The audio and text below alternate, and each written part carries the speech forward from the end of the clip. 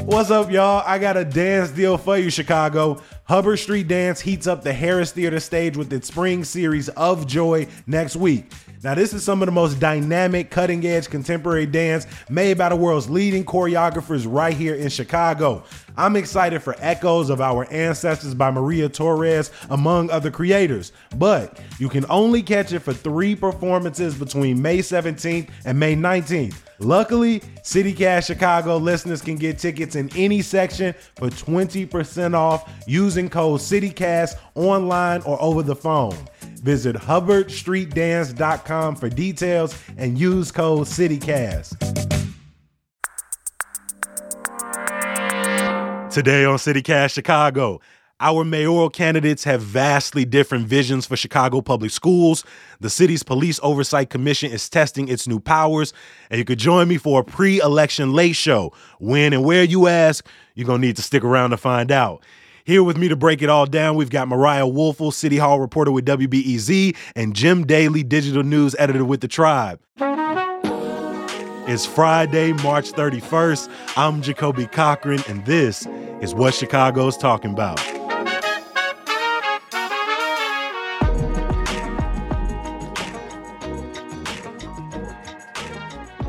Mariah, Jim, welcome back to CityCast Chicago. Before we jump into the stories that were on your minds this week, I want to start by thinking about the season we're in, which is spring. Earlier this week, lead producer Carrie Shepard, producer Simone Alisay, and myself, we sat down to do some sort of spring previews. We talked about spring art, spring flowers. And so I wanted to ask y'all, we are officially in spring, no matter what outside your window is saying right now.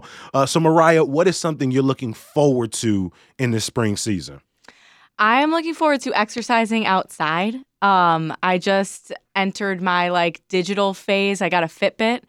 So I'm going to be, I'm going to be I'm going to be Fitbit Mariah, elevator, no, Fitbit Mariah takes the stairs situation. So I'm really excited to run along the lakefront, use the 606 and also explore new trails throughout the city that I haven't done before. I love that. I love that Fitbit Mariah takes the stairs. We were at a WeWork earlier this week, the team was, and we had a office or a room on the 6th floor, and we were on the 2nd floor. Carrie just looks at me and she goes, "I'm going to take the stairs." I was like, "Okay, Fitbit Carrie, I'm going to take the stairs with you. I'm going to take the stairs with you." So I like that. And hopefully you can keep it up. Hopefully after a few times up and down them stairs, you ain't like, you know what? I'm going to go backwards. Yeah, Carrie Shepard's my idol, my role model in that. Jim, I want to bring you in here. What is something you're looking forward to during spring? Yeah, my answer is a little more sedentary than Mariah's. I have been looking forward to putting my hammock up on the deck on that first warm, really warm day where it's warm in the shadow and in the sunshine. Mm-hmm. I've been looking forward to that for months.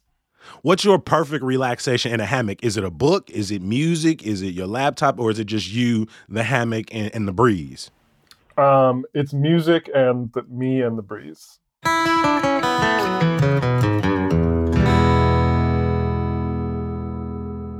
Mariah, I want to start with you this week. We have heard throughout this election season that schools and the mayoral candidates' relationships to education is sort of their bread and butter as candidates. But they got 2 different visions for what Chicago Public Schools' future is like. Can you give our listeners a better sense of how Paul Vallis on one side and Brandon Johnson on the other differ in what they hope the future Chicago Public Schools looks like?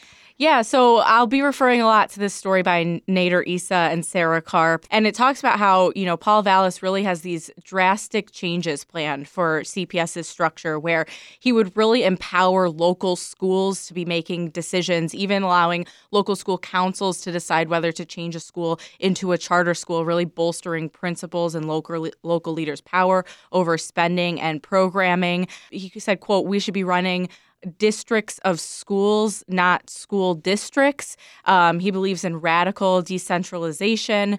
Brandon Johnson, he would rather the school district central office stop funding schools per pupil because in Vallis's vision, that means that schools are also resourced by how many students they've had, which has led to problems for under-enrolled schools where they're not getting the money that they need to be better and attract students. And then Brandon Johnson kind of sees a system where there's this guaranteed baseline of resources for each student, where each school, has the baseline of an arts class, of a choir, of a nurse, of a social worker, a therapist. What these candidates envision for CPS is like a huge part of what Chicagoans should consider when voting for each of these candidates, particularly because the next mayor in this next 4 years is going to be pivotal for schools as a moratorium on school closings ends, and as we transfer, we switch to a partially elected school board in this next tenure. To that end, can you tell us a little, what is Johnson's plan for under-enrolled schools? He wants to make sure that everyone has the resources they need, an art teacher, a librarian, a social worker. But how does he plan to infuse that money and that capital into these under-enrolled, under-resourced facilities? Well, I think that's a main point of criticism of Johnson's plan, is that it's not clear where he's going to be getting the funding. He says that we need to overhaul the CPS funding formula so that we're on a needs-based and not an enrollment-based formula.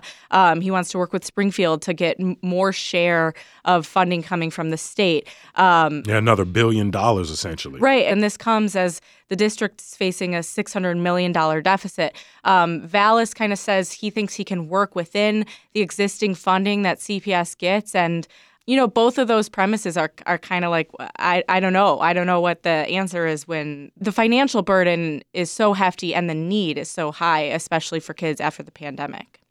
Mm-hmm. Jim, I want to ask you a question, because when you listen to candidates during the campaign trail, they'll make a bunch of promises and make it sound as if they themselves can implement these plans. But the truth is, rarely is that the case. When you look at a Vallis plan or Johnson plan, are either of them plans that they can start to work on day one in those first 100 days, maybe without city council, without working with local school councils or, the school board as it's currently constructed? Are these things that they can deliver on themselves? From a budgetary perspective, I don't know that they can work on them themselves. City budgets have to be passed by the council. I think one thing I've been thinking about a lot is that with the fact that the city council is undergoing one of its most momentous changes in decades with new alders, with a new mayor, it's going to be difficult for either one to unilaterally advance an agenda, because they're not going to have, neither mayor will have the kind of like rubber stamp city council that we're used to having in the past. And it will come down to their ability to build coalitions within it, probably. Staying on education, but rather than looking at the future of Chicago public schools, I want to look at the past track record of one of the mayoral candidates, particularly Paul Vallis. Now, admittedly, Brandon Johnson has a shorter education history, but when people talk about it, it's pretty cut and dry. His work with the Chicago Teachers Union, his work as a public school teacher. But when I've tried to ask individuals, well, what is the story of Paul Vallis's history as a leader in education spaces, I've constantly been told, well, it depends on who you ask. And you have asked individuals, not only in Chicago, where he was the head of CPS in the mid to late 90s, but also people in New Orleans, where he worked, people in Philadelphia. And what is the story that you have come away with? Yeah, I mean, the people that I talked to in each of these cities were teachers, parents, activists, teacher union presidents. In every school district where I talked to people, they described similar approaches to education as Mr. Vallis is saying that he wants to implement here in Chicago if elected mayor, which is decentralizing school districts. This idea of a district of schools versus a school district is one that played out in New Orleans, where it's now a 100% charter school district, and it has more than 40 different charter operators running schools in that district. In Philadelphia, he expanded charters. I believe there's now 83 charters. He was responsible for at least 15 of them. And to this day, he is, even while campaigning for mayor of Chicago, he is the CEO of a charter school that's going to open in Little Rock, Arkansas in August. One of the things that a person I spoke to in New Orleans told me about this kind of portfolio district, one of the problems that they had was that due to the fact that it was decentralized, she said they had problems tracking students if they left a school. So if a student dropped out or was expelled, they didn't really know where the student went. So that's, I think that the track record of Vallis is setting up charter districts in every city he's gone to, in addition to his promise to make Chicago this type of portfolio district, tells us exactly what he's going to do with Chicago public schools. Mm-hmm. For a lot of people who may not be familiar with the impact charter schools can have on the public school system, what type of impact can a charter school or this sort of decentralization of a school district, what kind of consequences can that have on neighborhood schools? Well, on neighborhood schools in particular, it devastates them. It's designed to change schools from these kinds of neighborhood schools where if you live in a neighborhood, you go to the school in your neighborhood, to you now have the option to try and get your kid into any number of selective schools around the city. But what that means is, whereas like a neighborhood school is required to educate the child, to put forth a good faith effort to keep them in school, charter schools are often not bound by those types of requirements, so they can expel students. Now, students, of course, can be expelled from neighborhood schools as well.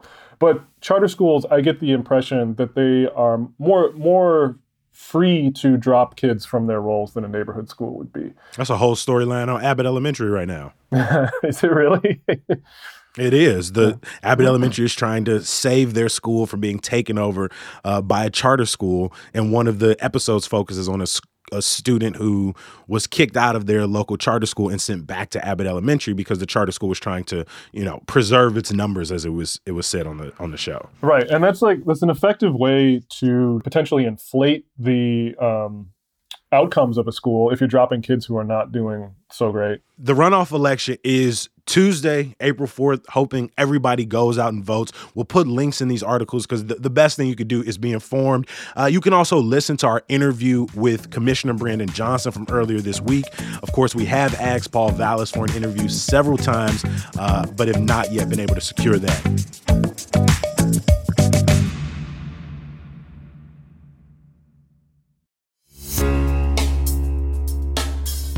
Are you self-conscious about your smile? Do you only allow yourself a closed-mouth grin?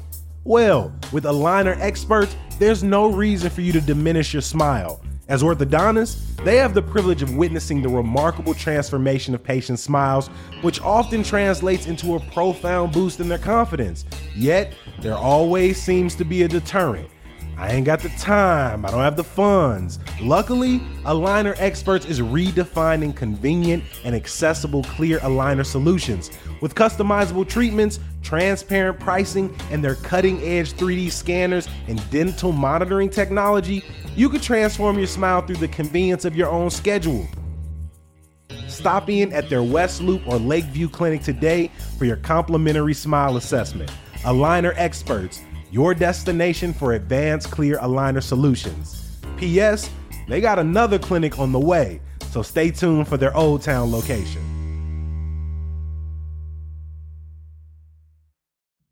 But another topic that is on people's minds is the future of policing in our city. So, Mariah, I want to start with you, and we're in a way kind of staying with Paul Vallas, who, if he would come on here, he could speak to his policies. But since he won't come, we have to ask journalists and reporters like yourself to kind of give us the skinny. He has talked a lot about his plan for bringing back police officers to the force. Can you make sense of that plan and maybe some of the criticisms people have of it? Sure. So this was a story that came out by Chip Mitchell this week that I really appreciated. Just a basic accountability fact check on a proposal that we hear a lot about every debate. We talk about how Chicago police ranks have shrunk by about 1,600 officers since 2019. And there's all this talk about replacing those positions and how you replace those positions when morale among police is low. Vallas has said he would bring back retired police officers and that hundreds would return, the minute he's elected. And Chip Mitchell kind of did this deep dive on whether that claim is true and found that there's not much evidence. One, that bringing back retirees will even work. Several cities have tried to bring back retirees and few have reported that being a successful effort. WBEZ reached out to a bunch of retirees. We got in touch with 8, ranging from 51 to 70 years old. And 2 told Chip that they might consider going back to the department. The others were content with new jobs or had moved away. And then, there's this idea that beyond, whether you could even attract retirees, whether bringing back retirees is even good for the police department or the communities that they're meant to serve, given that this is a police department that's under a federal consent decree to reform itself after decades of violating the civil rights of Black and brown Chicagoans. One former trustee of the Fraternal Order of Police, the union that represents Chicago police, told Chip that she thinks that older police officers would be slow to embrace the consent decree and embrace new reforms. But I also want to ask, because Brandon Johnson has also been asked about how he plans to address what many have called this sort of shortage of police officers. And he's focused mostly on promoting individuals to detective. Has he said anything about how he plans to get back to that 2019 level, or if even that's his goal? Yeah, no, he hasn't committed to filling, the 1,600 vacancies in the police department. That's not something that he's given a clear answer on. When he's asked about that, he says that if you improve the work conditions of police officers by taking out some of their responsibilities, responding to mental health crises, being social workers on the streets, which he wants to, shift that, responsibility to non-police officers and actual mental health workers. He thinks that by doing that, you'll get more officers wanting to be police than before. But, he hasn't really directly committed or come up with a plan to replace those rank and file cops. But as you said, has mainly relied on his plan to promote 200 new detectives and saying that would also decrease the burden, I think, because, you're solving more crime and so therefore preventing crime from happening in his argument. Yeah, I think that in these discussions, it's always important to ask whether and why we need to get departmental staffing levels back up to previous levels. Chicago currently has more police officers per capita than either New York or Los Angeles. Outside of any other city other than D.C., right? Yeah. So yeah. If you combine the fact that we have more cops per capita with the clearance rates that remain pretty low, I think that raises the question as to whether or not we actually need to attract more officers or simply get better at policing. I agree with you 100%. Go ahead, Mariah. Oh, no, I was also just going to say that, I know that crime is on a lot of people's minds and it is at unacceptable rates. But also when you look at the past 6 decades, Chicago's, murder tally for 2022 was not that far above the average amount of murders that the city has seen for the past 6 decades. And so to say that a mayor is going to solve that problem in 4 years, particularly by adding more police alone, is, I just think, a false kind of premise that I know many people cast their votes on how a mayoral candidate says they're going to solve crime, but we also need to set realistic expectations. And I think that expectation should be that no one mayor is going to solve the city's decades persisting crime problem in 4 years. Yeah, these talking points often feel like they're categorized in fear-mongering because ultimately just telling us that, okay, I'll hire 1,000 more cops. But what is the outcome of that, as Jim brings up, right?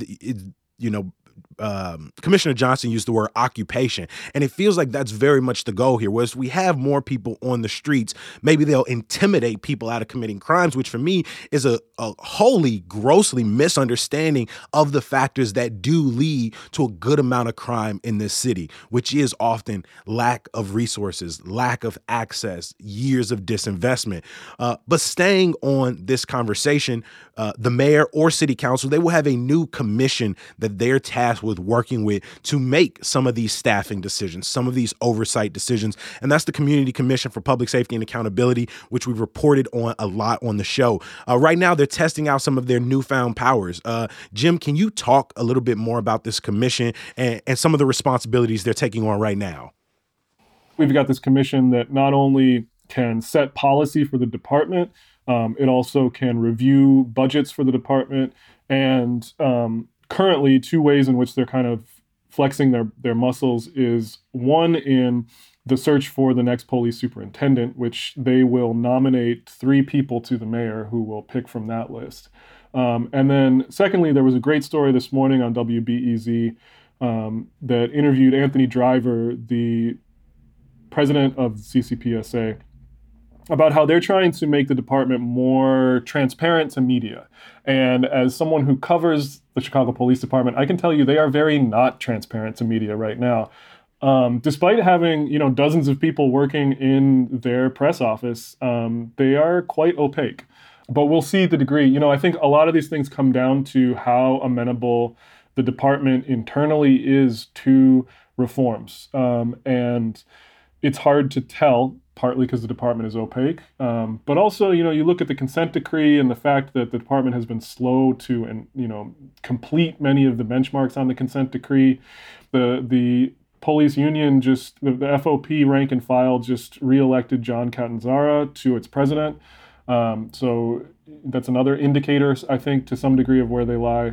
Catanzara said that if Brandon Johnson is elected, that, hundreds of police officers will immediately walk off the force and there will be blood in the streets. If that is not the most problematic fear-mongering that we've seen throughout this election season coming from somebody who is ultimately a representative, a voice, a figurehead for the police, I personally don't understand how they can expect a large swath of the city to feel that relationships are improving when a person can say, well, if you choose to elect this person, this is how the people who are sort of quote unquote sworn to serve and protect you, this is how they will react to that decision. And we see this sort of ongoing tension, as the commission works to put forth these nominations, hoping to change media policy. Do you think we'll see more and more pushback against not only them, but the newly formed police district councils from rank and file members?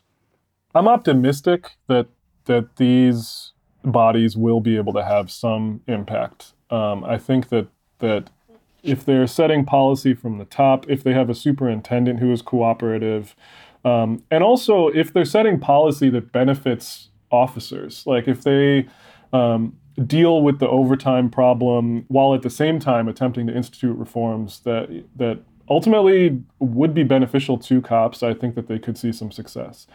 I'll also add, I don't believe Catanzara. That is fear-mongering. I don't think hundreds of cops are going to immediately resign their jobs, regardless of who's mayor.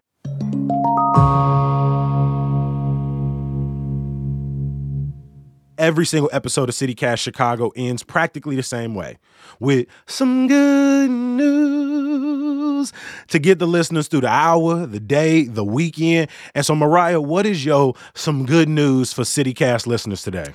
Okay, this is maybe a cop-out because it's the most obvious answer, but my good news is that the election is over on Tuesday. We're going to know who the city's next mayor is, and, I'm just going to get a lot of sleep and take time off and, then start to cover a new mayoral administration, which will also be a new challenge and an exciting one. But I'm very excited, and I hope people turn out to vote. Runoff elections struggle with voter turnout. I hope people, are voting early and getting out there on election day to vote on Tuesday as well. No, I appreciate that. As somebody who covers these elections very closely, we just had multiple in a row, right? From our midterm all the way down to our city elections. What is something you think, as you've talked to voters, what do you think there's something the city can do to kind of help with that voting fatigue? Well, I would love for Tuesday to be a holiday for people. That would be awesome. Election day should absolutely be a holiday. And yeah, I did the math.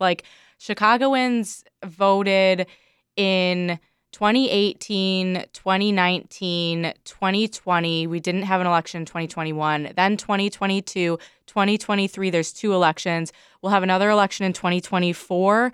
We will not have one in 2025, but then we'll have one in 2026. And 2027 will be the mayor's.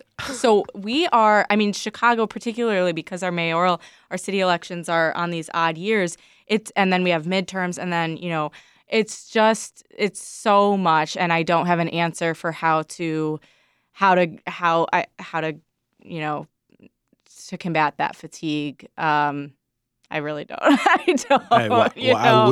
I will say again, just as you sort of list those years off one after one after one, it only gives me more respect and even a deeper gratitude for the work that you all do. Yeah, and to all the listeners who vote, because that is, that's your civic duty, and pat yourself on the back for, if you voted in a majority of the elections I just listed off, like, kudos to you. That's awesome. Good for you. Again, April 4th, our runoff election. Check out the Chicago Board of Elections website to find the polling place in your area. You can still vote today at one of the 52 early voting sites, including the 2 super sites downtown in the Loop. Jim, I want to kick it over to you. What is your some good news to get us through the weekend? I agree with everything Mariah said. And Thursday was my dog's 3rd birthday. Your hammock homie. Yeah. Little Welly Wu-Tang is our guy. And we've had him for a little over a year, and he's just a marvelous little firecracker. What's your pup's breed? What kind of dog you got? I don't know. He's like a mutt. He's he's like part terrier, part maybe he's got a little pit in him because he's got like that brindle on his coat. But he's just a little ball of love for everyone except other dogs. He hates other dogs. Anything special? Dog park, a pup cup, a doggy cupcake. Yeah, we've got like a little doggy cookie situation that we gave him. Okay. Yeah. Come on. Well, we like when people come on the show when it's their birthday, but also when it's their loved ones' birthdays, including their hammock homie. So happy birthday. And then my some good news is if you love what you heard today, you can catch about 2/3 of this panel again on Monday. Mariah and I are going to be joining the homie Pat Whalen, his pre-election show Monday at 7 p.m. at the Cherry Circle Room at the Chicago Athletic Club in the Loop. If you're not familiar, it's basically, like a late night show. Your daily show meets the Tonight Show, meets the late show. Mariah and I are going to be joined by Dan Mihalopoulos. There'll be some music, some comedy. And again, we're going to be doing what we've been doing the last few weeks, reminding you the issues that we are voting for.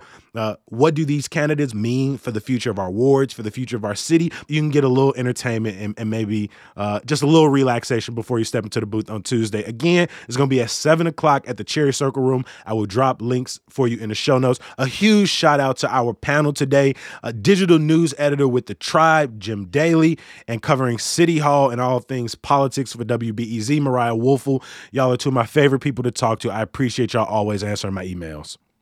Thanks, Jacoby. Thanks for having me on. Yeah, thank you very much. I always am excited by your emails. Before I let you go, I got to give a huge shout out to the people who make CityCast Chicago possible. That's lead producer Carrie Shepard, producer Simone Alisea, our newsletter editor Sydney Madden, the people who make the music we love, Sam Thousand, all the kimonos, and Mark Greenberg of the Mayfair Workshop. We're going to be back in your feeds on Monday, bright and early. Hopefully you'll join us. Peace.